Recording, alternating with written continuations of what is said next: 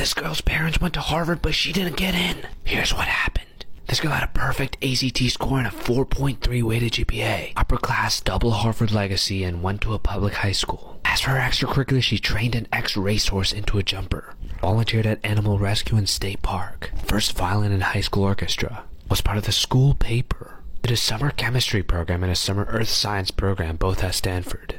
She had a part-time job for 4 years and was leadership of 3 other clubs, all service or environmental related.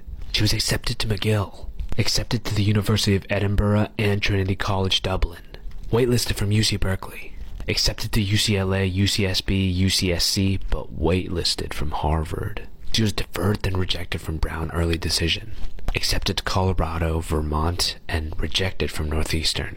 She was waitlisted from Middlebury and accepted to the Trinity College and Columbia University dual degree program.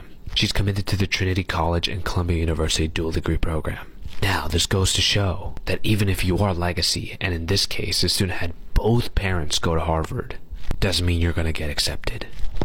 Maybe it would have been different if she applied early action, but she didn't. And so clearly, we can see that not every legacy student gets in. Though we can also say that legacy students do have a higher chance of getting an early action, as shown by the numbers. Short Cast Club